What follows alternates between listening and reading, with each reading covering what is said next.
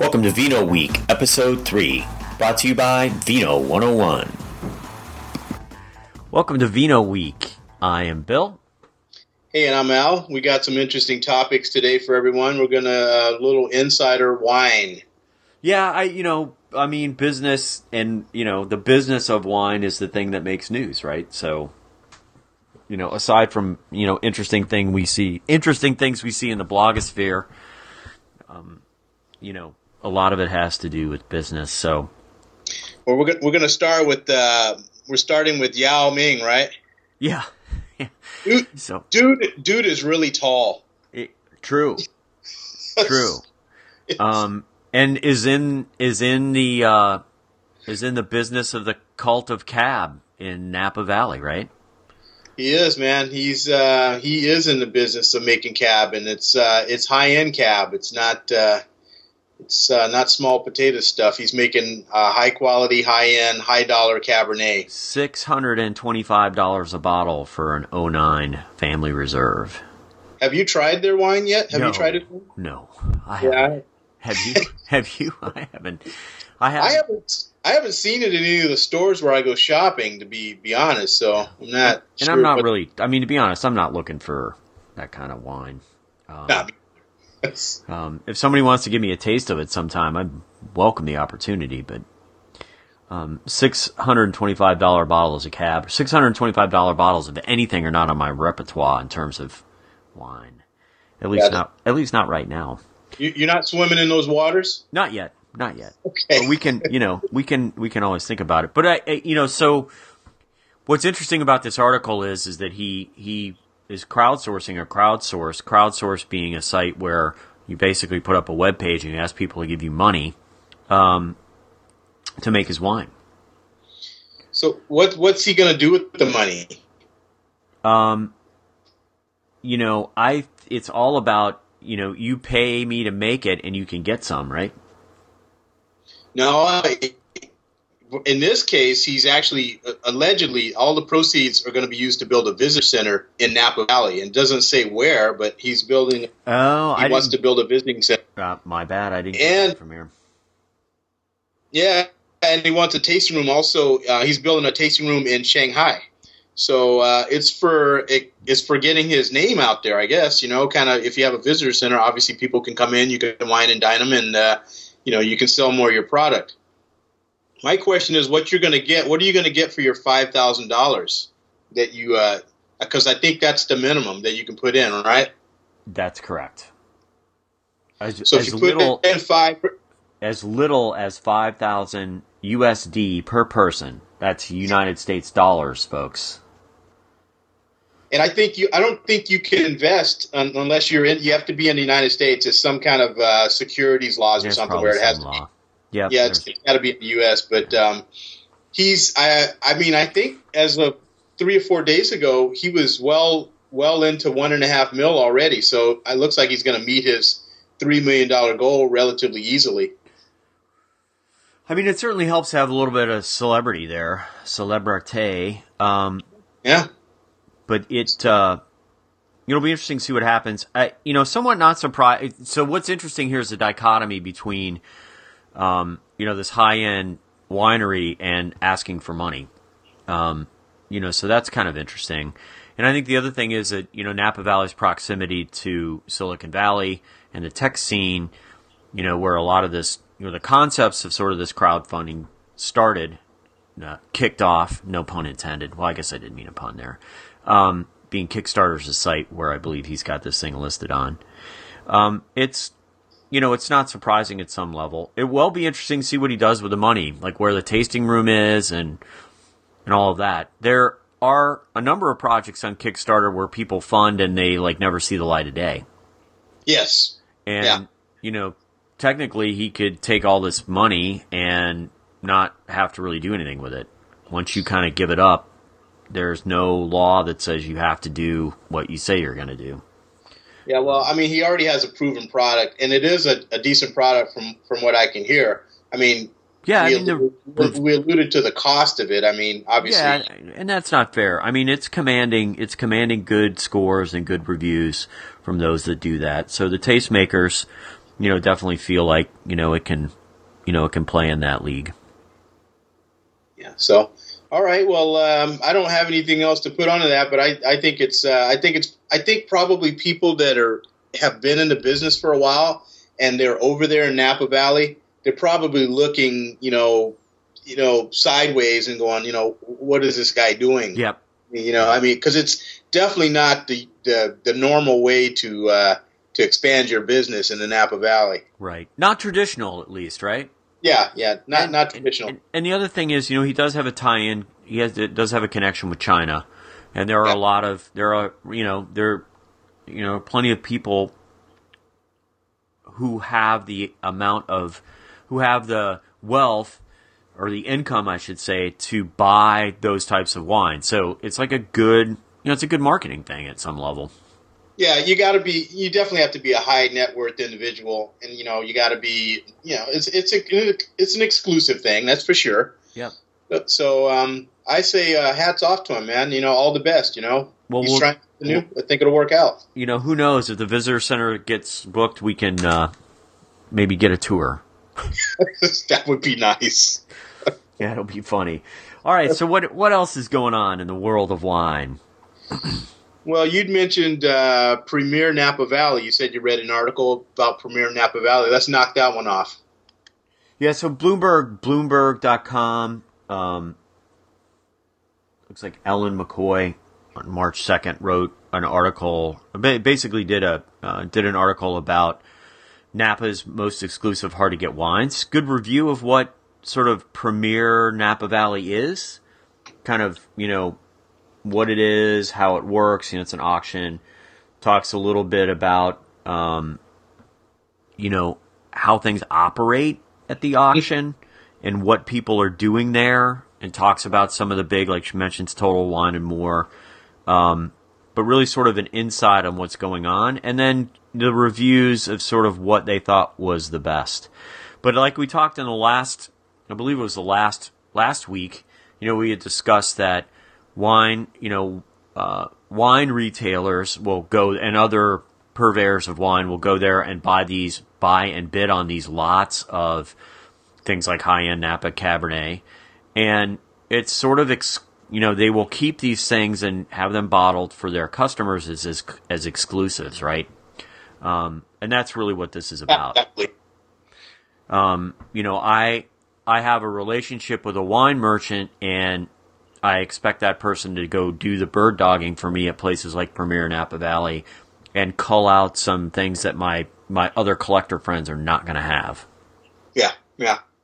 And this is almost another like the good old boys club type of thing, because this is definitely high net worth businessmen that are going in and buying these lots. In some of these cases, these wines aren't even bottled yet. Right. They're in barrel.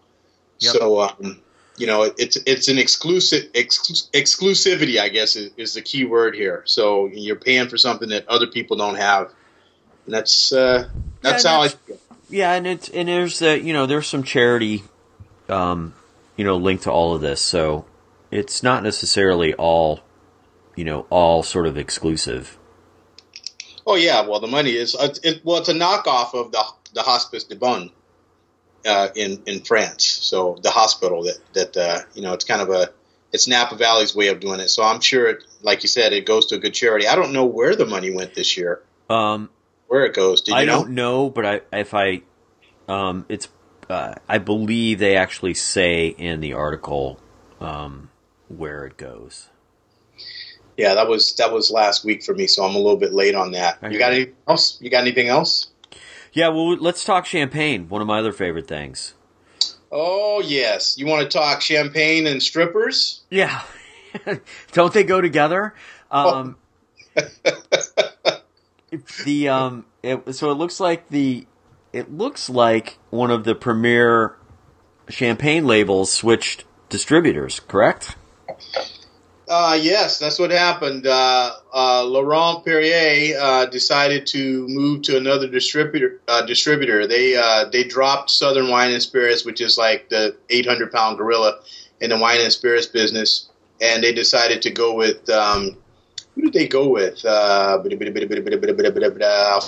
it in this. Weinbow Group. Weinbow Group, yeah, that's correct. And I guess it looks like the senior sales reps. The director of sales celebrated by going to the Hustler Club in Manhattan and pouring out $1,000 worth of champagne. Well, it looks like in the photo that I see, it's a couple bottles. So, I mean, the bottles are, $1,000 worth. Yeah. It was 2 bottles. Yeah. And they posted a picture of themselves with some of the entertainers and, yes, they did. It's worth Googling.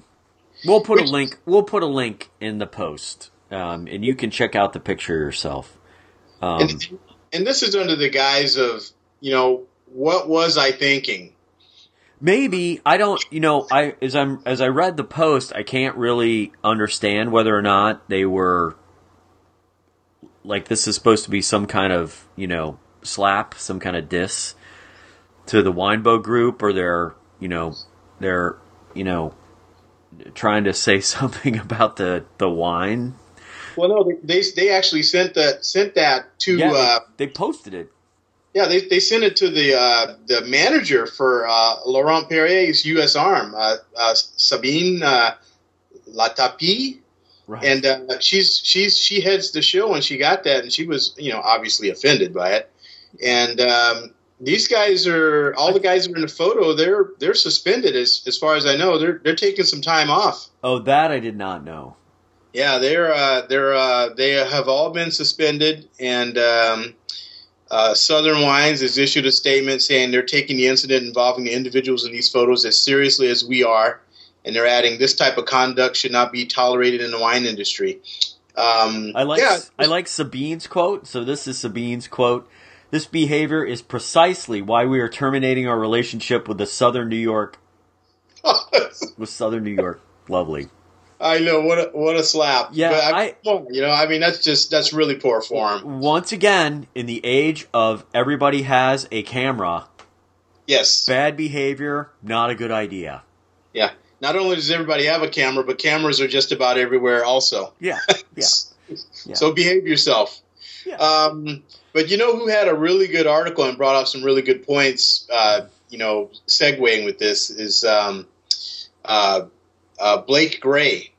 And he talked about the fact that big wine distributors hate you. And when he says you, he's referring to wineries. Yeah. And basically, without going into a whole bunch of detail, he's saying, if you're a small winery, they don't really care about you. And even if you're a big winery, they don't care about you. Really, all they care about are spirits. Wine is a big pain in the butt for distributors, and spirits are reliable. They're reliably profitable, and there's no change in the taste from year to year. Right. So nobody sends back cork bottles of gin or bourbon, that type of thing. So it's an interesting article. So let's delve in a little bit. So why is it a pain for distributors? Well, it's a pain because, for one thing, they don't make as much money. That's the biggest deal. Big stores, they take up a lot of space, but it's a live product. It's got to be temperature controlled. They've got to deal with all of that hassle.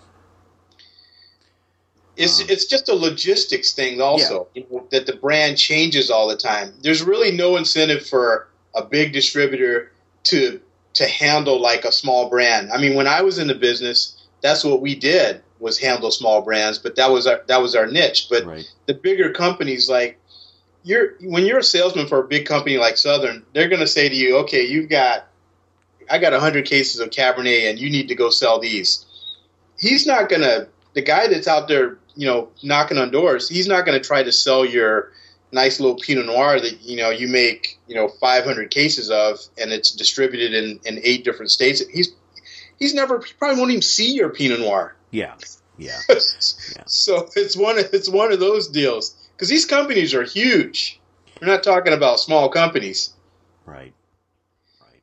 And they're yeah. And it's a lot of work. It's a lot of work. I mean, if you're going to hand sell a bottle of wine from, some winemaker that's, and I hate to say Pinot Noir, but we're just in this zone. But he's got to do all the research. He's got to find out about the vintage. He's got to learn about the territory where it's made. He's got to learn all this info, where he doesn't have to do that if he's selling Scotch, bourbon, vodka, gin. He doesn't have to do any of that. Yeah. It's just like how I just need to take the order. Yes, yes, exactly. So that's that. So the moral of the story is, if you are a big time wine executive and you get kicked to the curb by one of your big time champagne producers, what do you not do? Do not celebrate by trying to diss the winery. There we go. Simple. Keep it classy, people. Let's keep it classy. It's that's just unprofessional behavior at the end of the day. Yeah. I wonder what will happen with those guys. You think that they'll let this blow off? Because here's the thing about people that can sell product. I was just about to say, I'm like, honestly, if they've been in the President's Club for the last 5 years, which means they're the top salespeople in their company, they will be punished for a while, and then they will be back at it as soon as it possibly could happen. Ditto. That's how it works. That's just the name of the game, and sometimes people need to learn a lesson. Yeah. So it's a nice slap on the wrist. Yeah, I mean, honestly, it comes down to how the company wants to run its business. There are businesses where you do something like that, I don't really care what the product is, you're done. Yeah. You're just going to be, I don't care how much you deliver my bottom line, you basically damaged my brand, and you're out. And there are other companies where that behavior may be tolerated from a sort of societal viewpoint, but like in the back room, it's like, don't do that again, but you're back to work on Monday. Yeah. So, and they did all the right things as far as making the appropriate appeals to the public. No, absolutely. Their corporate communications people kicked in and said, "This is what you got to do," and they're following that game plan. So, sort of on that, to talk, we can sort of dovetail on champagne. We're talking about an individual's getting sued. Oh my gosh! So it's awful what they're doing to this woman. So do you want to tell? Yeah. So Champagne Jane, she loves bubbly, and her name is actually, her domain name is Champagne Jane, and she's had it trademarked for, several years, I believe. Well, the people over in Champagne, they're very, very protective of their name. They finally found this website. Sorry. And, they are suing her. They want her to change her name. And they're saying that she's misleading consumers by registering her name, Champagne Jane, in Australia. And the reason they're suing her is that she reviews non-champagne type wines. So if she was just reviewing champagnes, they'd be okay with it. Should be fine. But since she's reviewing sparkling wines that aren't made in the Champagne region of France, they're on her. Well, it's not champagne. Yeah. So the teams were mediating for several months, I believe, and they spent days arguing in court. I believe the end of last year.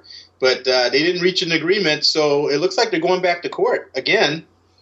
And we'll just have to wait and see what happens. But what's interesting is she has opened up her own site, or supporters for her have opened up a site to help her with their legal expenses. And it's a crowdfunding source, and you can go to it. It's called GoFundMe. Yeah, it's like a site like Kickstarter, sure. Yeah. So, which is kind of cool. I mean, because, she's like one person, it's just one woman kind of, likes bubbly and wants to talk about it and promote it. And the Champagne people are like trying to silence her, and she's standing up for herself. I think that's a good story. Well, and they've given her awards, haven't they? Oh yeah, she's been in their good graces for years. I mean, didn't she win like a Champagne Dame? She did. Chevalier. She's won like Educator of the Year. So it's just like, what's going on? Hey, you're doing awesome. Don't ever do that again. The Champagne people are they're very serious about their name, man. They are. I mean, well, hey, look, they're trying to protect the brand, right? Yeah, it's interesting that they can't do anything over here in the States, though, because we have places that call their stuff Champagne. Most notoriously here in our area, Corbel Champagne. Right. So aren't they allowed to do that, though? Didn't they make some deal? Didn't the Corbel folks make some deal? Well, Corbel made a deal, but they were grandfathered in, and they're not, they don't have to abide by the law. Right. I mean, that's another way of blessing somebody, though, at the end of the day. Yeah.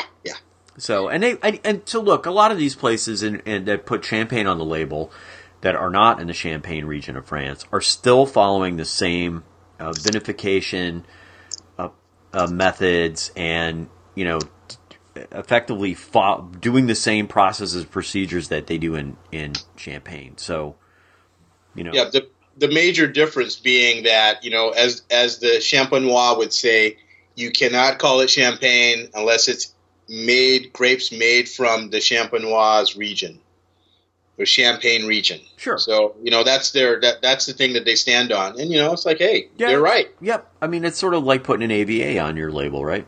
Yeah. Yep.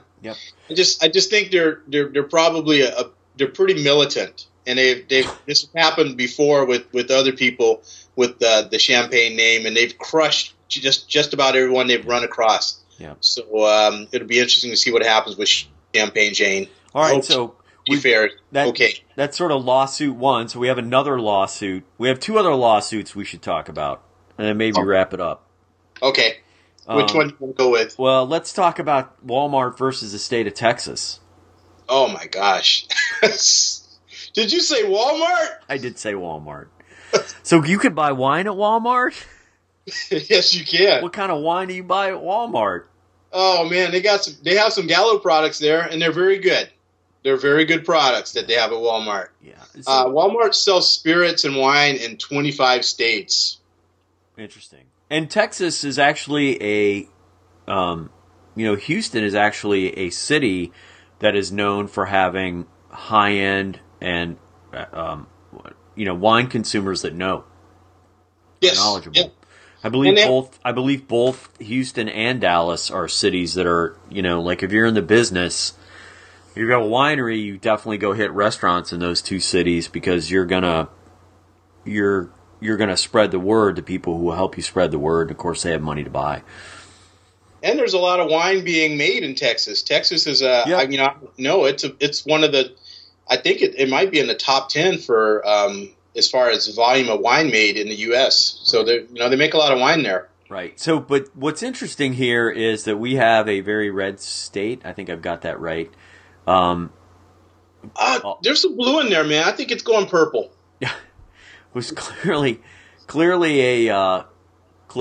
a state that supports free enterprise and capitalism, and yet they have a protectionist law on the books, which basically says if it ain't made in Texas, it ain't sold in Texas. Is that true? Loosely, it's true. Walmart has basically they're suing the state of Texas, or they're suing Texas's Alcohol Beverage Commission, and we're talking about protectionism, right? Right. I mean, that's what we're talking about. We're talking about some really crazy statutes. Yeah. Let's see. I'll go through the list here. There's a few things here. To be clear, Walmart, they're not challenging the 3-tier system that's in Texas right now. They're just challenging. Not yet. Not yet.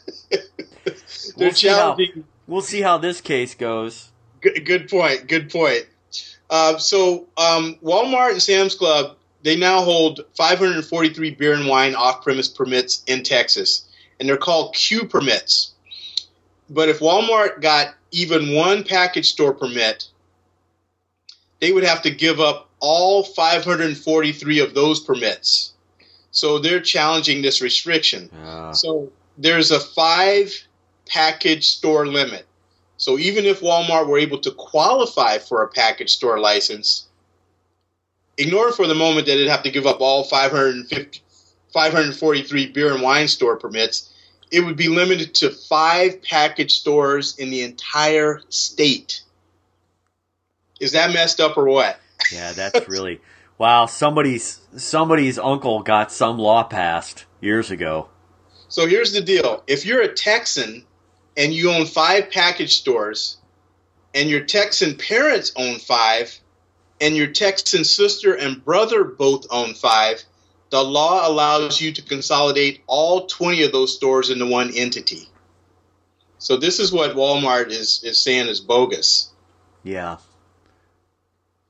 So anyway, that's we'll see how that goes. They got enough money to fight them, I guess. Yeah, it's it all comes down. I mean, there's millions of dollars at stake, right?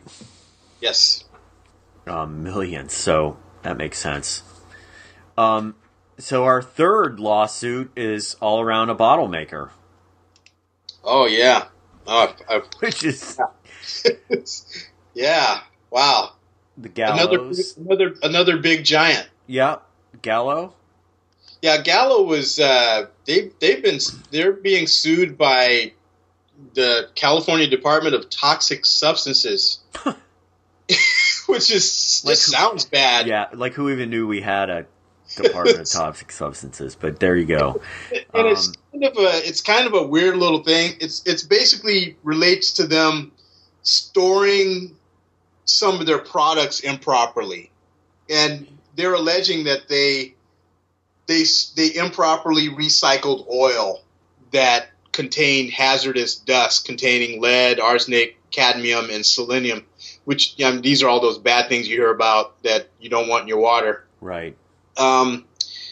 So what Gallo was doing was they were collecting this dust in their air pollution control devices, and they would reintroduce this dust as an ingredient in their glass making process. And this is what the state is saying they shouldn't have done. They're saying that they should not have reintroduced this dust into the process because this dust is contaminated. So I have lead in my bottle now? Is that the thinking?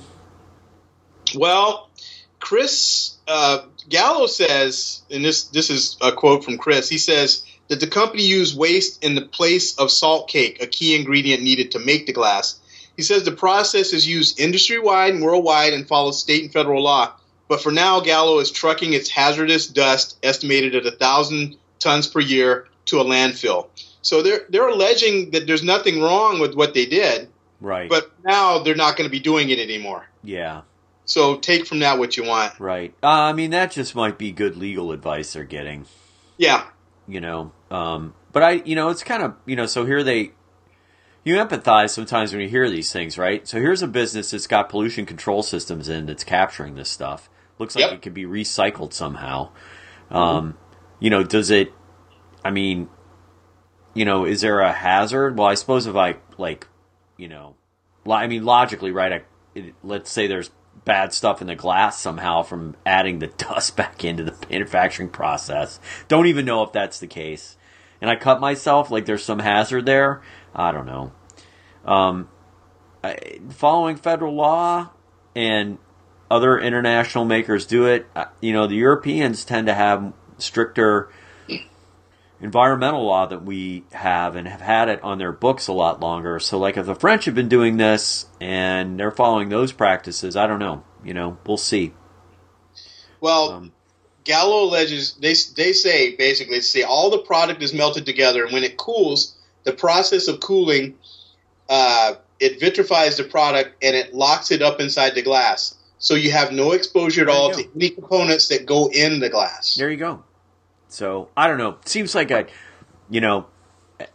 obviously no study here, not a lawyer, don't know the law, all of that good stuff. But, wow, seems like a business trying to do the responsible thing and yet still like being told they can't do it. Yeah, and this has been going on for 6 years. So I mean, we've been arguing back and forth for 6 years about this. So Man, it's somebody can you just write a check, somebody? Exactly. That's what's going to happen. I mean, that's ultimately what's going to happen. People get fatigued and they'll be like, "All right, can we just settle?" That's crazy. Yeah, it's pretty nutty. Yeah. But it's a litigious society we live in. Man. Indeed. Our, it's better, I guess, than getting the pitchforks out and running the exactly. Running people through. I mean, at the end of the day, it's not. It's frustrating, but better than fighting, I guess. So moving on, there's one other thing that Gallo's in that I found kind of interesting, and that's that they've acquired the rights for a luxury Italian wine brand, Puripan. Yeah, so this is as we were talking when we were warming up, there's a BD person, a business development person out there who has got a fat check. Oh man, what a coup! Right, so Puripan's big, right? Puripan's big in reputation, not maybe really big in quantity, but it's probably one of the premier Soave producers in northern Italy, and they have a very good name, and that's a feather in the cap, so to speak. Gallo also represents, Martini. Gallo's like Fry Brothers over here, William Hill Estates. They have a lot of brands. Yeah, so they're it's a brand house, and they just got rights to probably one of the premier brands in Europe. Yeah, and they're trying to go upscale, and that's definitely going upscale. Right. If you get a chance, try that 2012. That 2012 La Rocca Soave Classico made by Puripan. It's fabulous. We checked it out on our cast, right? Not the 2012. Was it an 11? Oh, God. I think it was an 11. Might have been a 10. I can't remember. Gotcha. But it was good. It was good. I remember it being good. And, my expectation out of this deal is that you're going to start seeing a lot more Soave. Yeah, definitely. You're going to get really good distribution on that. It's a great family, and all the best to them. So it looks like they're in good hands, I think. Right. A lot of people think Gallo just makes wine, but they happen to be a really big distributor. Yeah, huge distributor. In fact, the Gallo family has its tentacles in all of the facets of wine, from making bottles to making the wine to distributing it. Yeah, all the way through. Yep. They sure do. A vertically integrated business, as one might say. Yes. So last thing on the agenda, just a quick sort of reminder. If you are in the Bay Area, this weekend is barrel tasting in Sonoma County. For a very reasonable price, you can get a ticket to either Saturday or Sunday or both days and go to the wineries and effectively taste the future wine that the winery is making. It's a really great way to go to a lot of wineries and taste their wine and not spend a lot of money. Yeah, and everybody tries to outdo each other. So there's always lots of good food, and there's always also bands sometimes.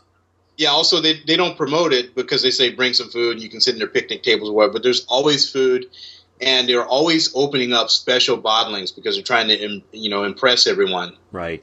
And you can buy futures there, too. So you can buy the future wine. You can become a speculator, rather, if you so desire. Yes. And some of the wineries, I don't know. Let's see. Do you know some of the wineries that are on that list? I don't off the top of my head. We will put a link in the notes to the Press Democrat article. Okay. That has the... I'm looking real quick here to see if I can pull anybody up. When you say we, you mean you, right? Yeah, you and I. Ferrari Carnero, David Carfo. I'm pretty sure Silver Oak participates. They're part of the group that does this. Oh wow, that'd be nice. Yep. I'm trying to think who else that I've been to. It's just a really great way to get out and see what everybody's making. And a lot of times you'll see you'll see the winemakers will be there. You know, the owners will be there. They all make an effort to show up for these. Yeah, you know, I would. I just want to like second that as well. Like I know there's a couple of these events during the year that they do sort of these, you know, buy a sort of passport ticket and you go to a bunch of different wineries. I will tell you that the people in the business, they really look forward to this event. I don't know what it is because it's spring or whatever, but more so than the other events, this is where you will find the winemakers. And I think it's also it's big. There's a lot of people that come. And don't worry about it being crowded. There's plenty of wineries in the county. Yeah, there's a lot of territory. There's probably like close to 75 wineries. At least I was going to say probably 100 or so, but there's a lot. So like there's no issue there. But it's like everybody, like the small family winery, everybody's there. Yeah. Because of the volume, and it's great. They're really proud of like, hey, look what we made, and look how great it's tasting. So, come on up. I can see a number of them that I'd like to go to. I'm looking at the list here. I just pulled it up. We got Stoury, Sapphire Hill, Robert Young, Robert Rue, Red Car Wine, Pezzi King, Pedroncelli. Jay Rickards on there. Jay Rickards. Let's see. Yes, they are. Jay Rickards, KJ, Kendall Jackson, Inman. Everybody's on here. Yeah, I mean, it's not everybody, but a lot of the wineries are on. Yeah, you're just and even if there isn't a winery that you want to go to is not on there, it's still a great way to go. We talked about terroir in our first version of this Vino Week, and it's a great way to learn the terroir in Sonoma County. And when you go to somebody like Jay Rickards, you can have the opportunity to try a wine. You can try a Pinot that is made the exact same process with grapes from two completely different climates and land. So one's actually in Dry Creek and one's in Alexander Valley. Mm-hmm. So you can literally taste the difference by having those wines side by side. So you get to have opportunities like that, fun things like that you just normally may not get to do just by wandering into one winery because they have everything open. Yeah, and if you're close by, you really need to do it. The weather's going to be fantastic this weekend. The forecast is for like the mid to high 70s. So it's just going to be a fantastic weekend. So get over here to Sonoma County and do some barrel tasting. All right. That's it. That's a wrap. That's all we got. Hey, Bill, it's great chatting, and thanks, everyone, for listening, and this is a continuing theme. All righty. All right. Bye now. All right. Bye, Bill.